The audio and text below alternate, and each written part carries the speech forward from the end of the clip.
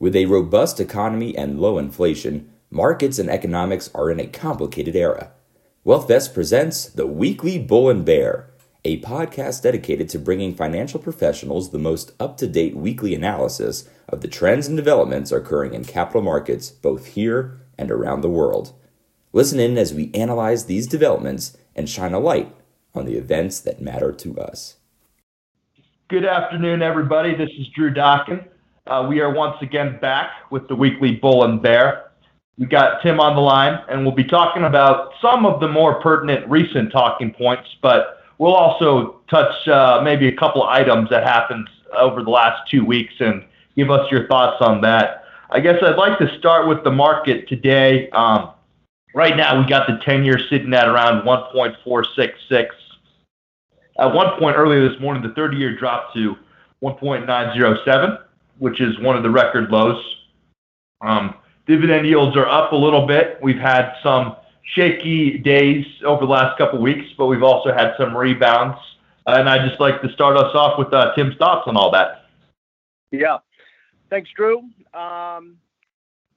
Look, the equity market feels like it's making a big, ugly, grinding top. Usually tops are processes and, volatility increases. You have these big squeezy days back. But all of the things that we've been talking about, I think we've been talking about the right things to focus on when you're watching this market. The dollar keeps grinding higher. That's certainly putting pressure on earnings growth. So to want to be buying this equity market right now means you really got to make a bet on multiple expansion. And except for interest rates continuing to fall, there's not a whole lot from a growth outlook, obviously, that would tell you that multiples should be expanding. The trade war is absolutely going nowhere. I think the Chinese have established that they're in control of this thing, and they're going to be in control of it through the elections. Growth is slowing globally. 70% of global economies are running sub 50 PMIs. So as much as somebody on the left might want to blame Trump and trade wars and so on and so forth for the economy, it really is a global phenomenon. Now, we certainly overpromised and underdelivered, but all things being relative, the U.S. is still doing okay, but you're going to go in the same direction as the rest of the global economy, and the rest of the global economy feels like it's falling into what will probably be a fairly shallow, really slow growth, but not an implosion of a recession. So that's where we are, and that's what the market is grappling with every single day. It strikes me as kind of crazy. The other thing that we move on every Trump comment and every Powell comment, I would say the one thing we've talked a lot about is, are we at sort of peak belief in central banks, and especially peak belief in the Fed? And I think that what we're seeing right now is some realization that maybe it doesn't matter. Maybe the Fed, it really is powerless at this point. And the last thing I would say on this little summary to start things is last week during the whole Jackson Hole thing, non-voting member of the FOMC, Harker, was on CNBC, and he gave a pretty long interview. Maybe it was Bloomberg. Gave a pretty long interview. And the key thing that he said is, look, when you're out there talking to people, spenders, people who set CapEx budgets, CEOs, et cetera, nobody's worried about their cost of capital. The Fed is powerless at this point. The issue that needs to change to bring confidence back is around trade, and are we just frankly way too late in a global economy? And there's just nothing with where the Fed is, where they are, that's gonna affect that. People talk about QT and QE. What difference does it make? Within QE, you're buying 10 years, which you just cited at about 1.5. So, you're pushing on a string at this point. It comes down to demand. It comes down to confidence. It comes down to the global economy. That's my summary. Yeah, when we discuss confidence, this month we did see that consumer sentiment fell. The Michigan survey to 92.1 this month, so that's down from what was 98.4 in July. I'm not sure. I think some of the retail data, it seems like it's there's less people moving, which usually indicates that there's also going to be less purchasing on big ticket items, such as whether that's furniture or appliances or even automobiles. So I think we're seeing some of that. What do you think, Tim? Yeah, no, super mixed. I mean, like you had the conference board. What was the conference board yesterday that looked really strong, whereas Michigan is really weak. I always find the conference board to be high, and I always find that when there's historically a divergence, and the charts would bear it out, between Michigan and the conference board, the Michigan and the forward-looking on the Michigan is usually right. You mentioned the other real positive, which was some of the retail earnings. And I think what people miss in that is you've got some just real share winners.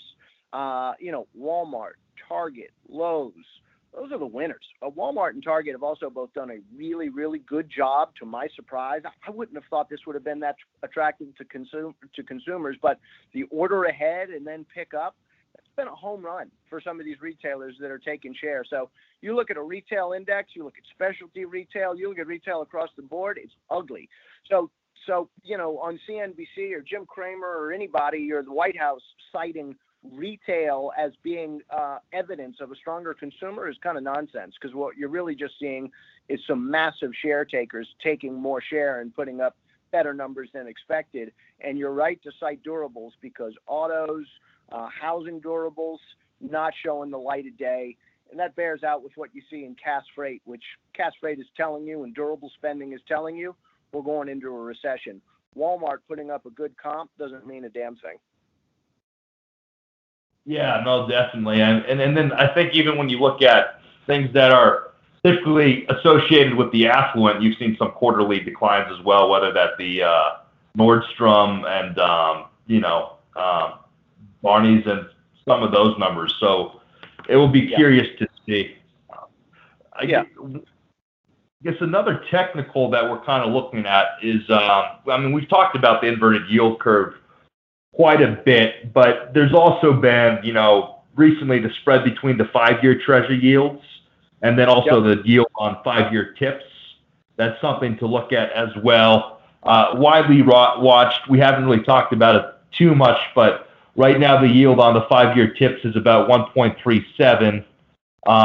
And then, over the next few years, apparently, analysts say that implies that CPI would be about 1.37%, which is quite a bit away from the Fed's 2% target. So we're even seeing maybe lower amounts of inflation based on this indicator. And then I guess, what are our thoughts on that? Yeah, look, it's just telling you what we're all seeing, which is the economy is slowing and the global economy is slowing. And if the global economy is slowing from here, the trend in inflation is going to be down. You're starting to see it. Wage growth is starting to slow. Total hours worked has really gotten toppy. So if housing is really kind of pushing on a string in terms of you've got these much lower interest rates and yet it's not recovering, so you don't have inflation there. The trend, to everybody's surprise, continues to be that healthcare inflation has been so kind of quiescent. And, labor is starting to soften. Especially if you look at that hours work series and that massive revision negatively from the BLS on the non-farm payrolls.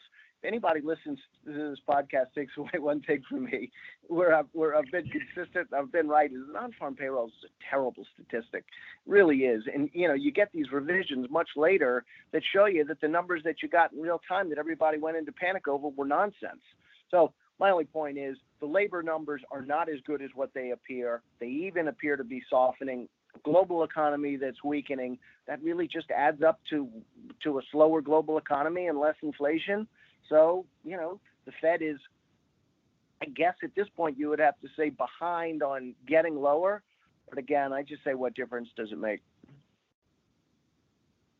Right. And I guess sorry, Drew, go ahead. Sorry, yeah, and I guess that almost brings us to, what's our top guy going to do, right? Jerome the other week said, we're going to act appropriately to sustain this, expansion. Right now we're near a 2% objective, but there's certainly been, not all as well. I know President Trump, pretty much put Powell in league with, Chairman Xi of China. And it seems like they're having a really tough time placating some of these issues. Yeah, look, I think Trump is seeing the slowing. Larry Kudlow may say whatever the hell he's got to say to appease his master on TV, but he's not an idiot. And behind closed doors, I'm sure people are telling him the realities that, Mr. President, the whole world is slowing, okay? We have a very, very mature economy that's late in the tooth. And by the way, the stimulus that we gave everybody, both on the fiscal and the capital spending side, the personal and the capital spending side, that's behind us. So we're slowing, and we're slowing a lot. So now the president has to really look for scapegoats, and he's going to blame the media for saying that, look, the media is pulling against us and therefore is causing the weakness in confidence, and that in its alone will beget a recession. And he's looking to blame the Fed. Could the Fed have been a little more aggressive? Yeah, I guess so. I continue to just say the same thing, which is, what difference does it make? Powell will continue to follow the economic data as it weakens, and he'll continue to weaken. And we'll still sit here with a very low, flat yield curve.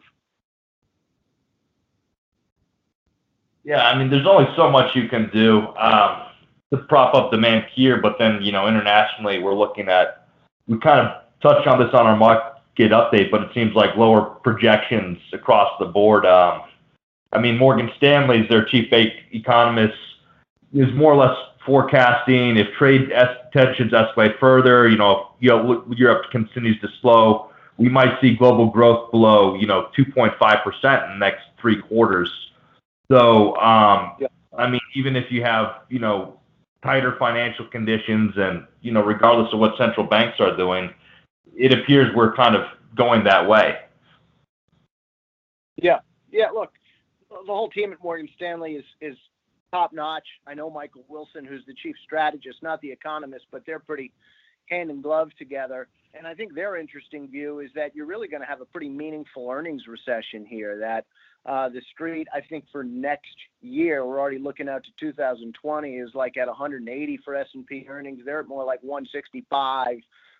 And with downside to lower than that. So you're certainly on peaky margins, and they have been right. They've been very good on this thing. And the only thing I would disagree with them on is, look, the trade wars hurt China. I'm sure it hurts confidence in China, et cetera. But China is slowing because China is slowing, and China has overbuilt. I know we're going to talk about this, but, China is a big black box with a whole lot of leverage in it that people don't really understand. So it's slowing. It's been slowing for a while. You certainly see that with the data coming in from South Korea, Taiwan, Vietnam, et cetera, where exports to China are collapsing. The Chinese numbers are obviously controlled and manipulated. But even then, you can't hide the fact that you're slowing in China rapidly. And while the trade wars aren't central to that, it certainly exacerbates the issue. Yeah, I mean, when it comes to China, I think the new numbers right now, right, they're holding debt of over 300% of their GDP, and that was the first quarter of this year. So there's a lot of hidden debt. I guess that's the one issue, but then the other thing is we've kicked around this idea where we could declare China and the trade war a national emergency. I know, we talked about, the president talked about how there's intellectual property theft, if that ranges between 300 billion to 500 billion a year, some years maybe up to $1 trillion.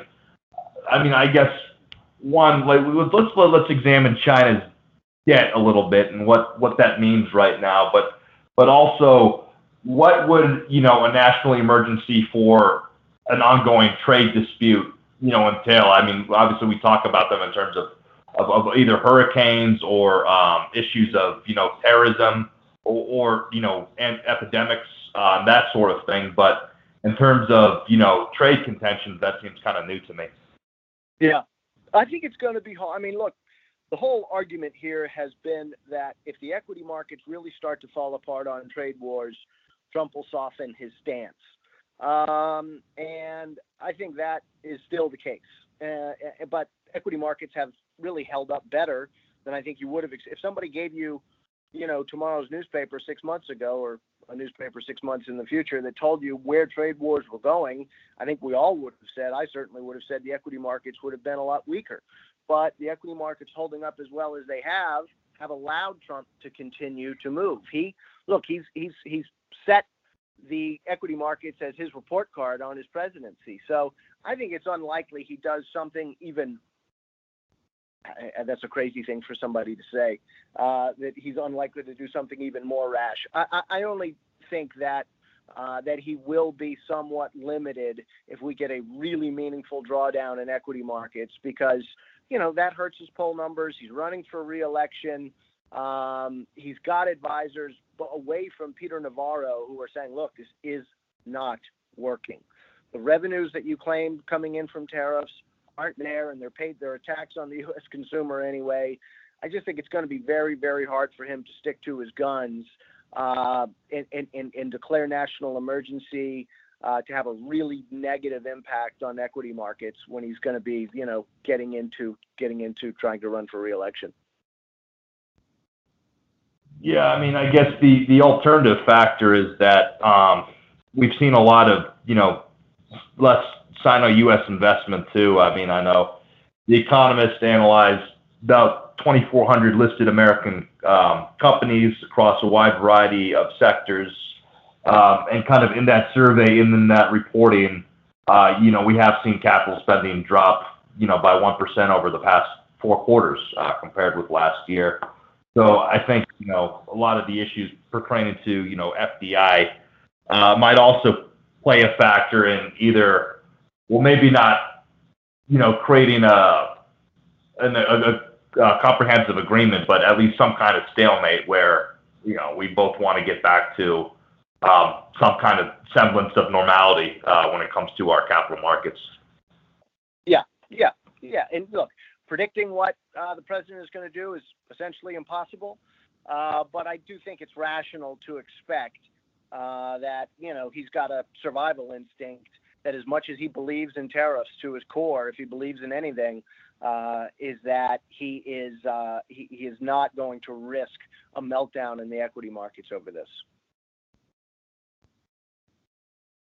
And I guess, while Europe, our trade with Europe's been, we've definitely had some issues earlier over the, last few years. I remember steel was one of the big things in terms of, we cited security risks, and that applied to the Canadians as well. Recently, we're trying to boost our beef exports, and, kind of one of the ways we're doing that is we've talked about imposing tariffs on imported vehicles from the EU and Japan. And then we decided to delay the duty for 180 days. That was back in mid-May. Where does that kind of stand? And do you think Europe will fall into this same category of, us trying to balance our trade, or do you think it's not going to be quite the same issues we see as we do with China? Yeah, I think that there's really, he's going to have the president's going to have a hard time, again, away from Peter Navarro, maybe Lighthizer, getting any support within his administration or within Congress. Don't forget, there's a lot of European auto plants all through red state America. Trying to pick autos as the thing to tariff when they are globally assembled, every part comes from all over the world. The car you're driving has parts from everywhere in the world in it. So it really is a silly area to try to put taxes on.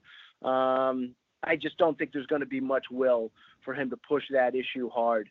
His fight has got to be with China. And I think if you look at the stance Europe has taken with the Brits and with the U.S., overall, it's not one of compromise.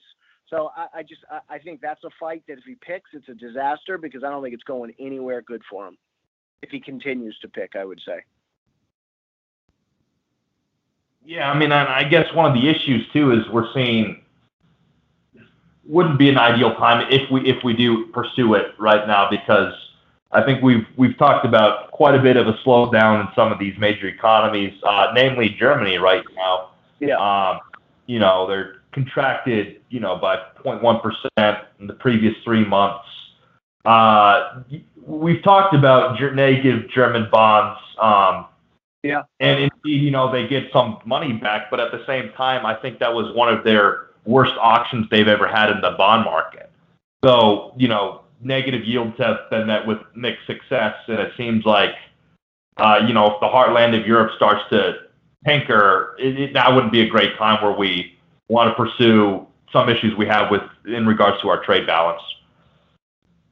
I mean, look, the negative rates. Look, the Fed makes it easier for banks to lend money to other banks and keeps interest rates lower. The ECB, any central bank, yet you're trying to make it easier for banks ultimately to get money out into the system. But they are the final, they're that last mile to get the money into the hands of the small businessman or the corporate or the consumer.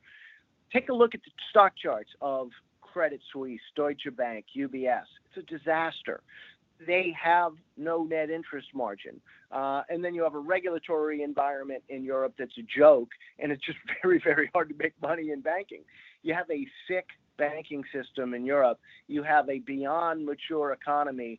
The difference between minus 1% and 1% isn't very big, and that's going to be the norm of what you're going to see in Europe, in my opinion. I mean, Germany, to be able to not to grow, when we are an export economy, enjoying all the tertiary weakness in Europe that allows the euro to be so weak versus the dollar, though you're hurting versus and other dollar-linked currencies, it's kind of sad. It shows you how hard it's going to be for Europe to grow.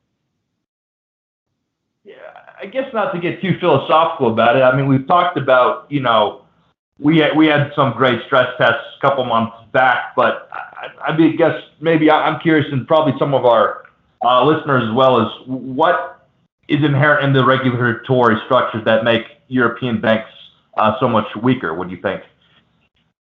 Yeah. The big part of it is on consumer. You just, we talk about low interest rates in the United States, but at the same time, credit card interest rates are running like 17, 18%. They're running really, really high. You're not able to get the consumer protections, frankly, are much, much higher in Europe, and you are competing against the government. The government, the post banks and so forth, those are quasi-government entities that are basically running in a non-profit way. So it's just very hard to make a lot of money on the brokerage side in Europe or on the consumer lending side. And it's just, you can't fire people. That's the other just simple big one. There are bank branches in Deutsche Bank where they say they have more employees in the branch than they have consumers visiting the branch on a daily basis. I mean, so you just have in an industry that has to shrink because of technology. If you can't take people out, now you've got the tech spend and the labor cost, and you've got regulatory restrictions from making much of a margin, and then you have negative interest rates that destroy your NIM. It's just where you're going. None of these companies can out earn their cost of capital, and their cost of capital is ridiculously low. Gotcha. Yeah, I think it wasn't too long ago. I was actually reading an article about, the initial ATM launching. I think that was out of Barclays, but a lot of people thought, that's going to cut back on the need for a lot of tellers. But even in those years, I think you saw some, banks did not close like people expected. So that was that was early, very, very early automation. So that's pretty interesting. All right, Tim. Well, I guess what do you think we should be looking at the next few weeks? We just had a bunch of stuff that happened. We had Jackson Hole, we had G7, kind of issues full of fanfare, but also, we kind of delved out some economic issues. What should we be looking at and seeing what's going to move and shake markets for the next little bit? The president, look, that is the biggest variable. You always kind of have your you get all Donald Rumsfeld on. You've got your knowns and your known unknowns and all that. The president is a known unknown. He is a known unknowable. And look, we're deep in it now with China, and China is looking to escalate. China also has Hong Kong on its hands. The president also has potentially tax returns that could come to light. So the equity markets, we're kind of it's August. We're in a super slow period in terms of other news flow. I think it's all about the president right now, and it's all about trade negotiations with China. Yeah, no, I think that's kind of been our reoccurring theme over these calls, and we'll definitely be looking at that in the future. All right, Tim. Well, it was great to have you back after a couple weeks, and have a good one. Thanks for all the listeners. The information covered and posted represents the views and opinions of the hosts and does not necessarily represent the views or opinions of WealthVest. The mere appearance of content on the site does not constitute an endorsement by WealthVest. The content has been made available for informational and educational purposes only. WealthVest does not make any representation or warranties with respect to the accuracy, applicability, fitness, or completeness of the content. WealthVest does not warrant the performance, effectiveness, or applicability of any sites listed or linked in any of the content.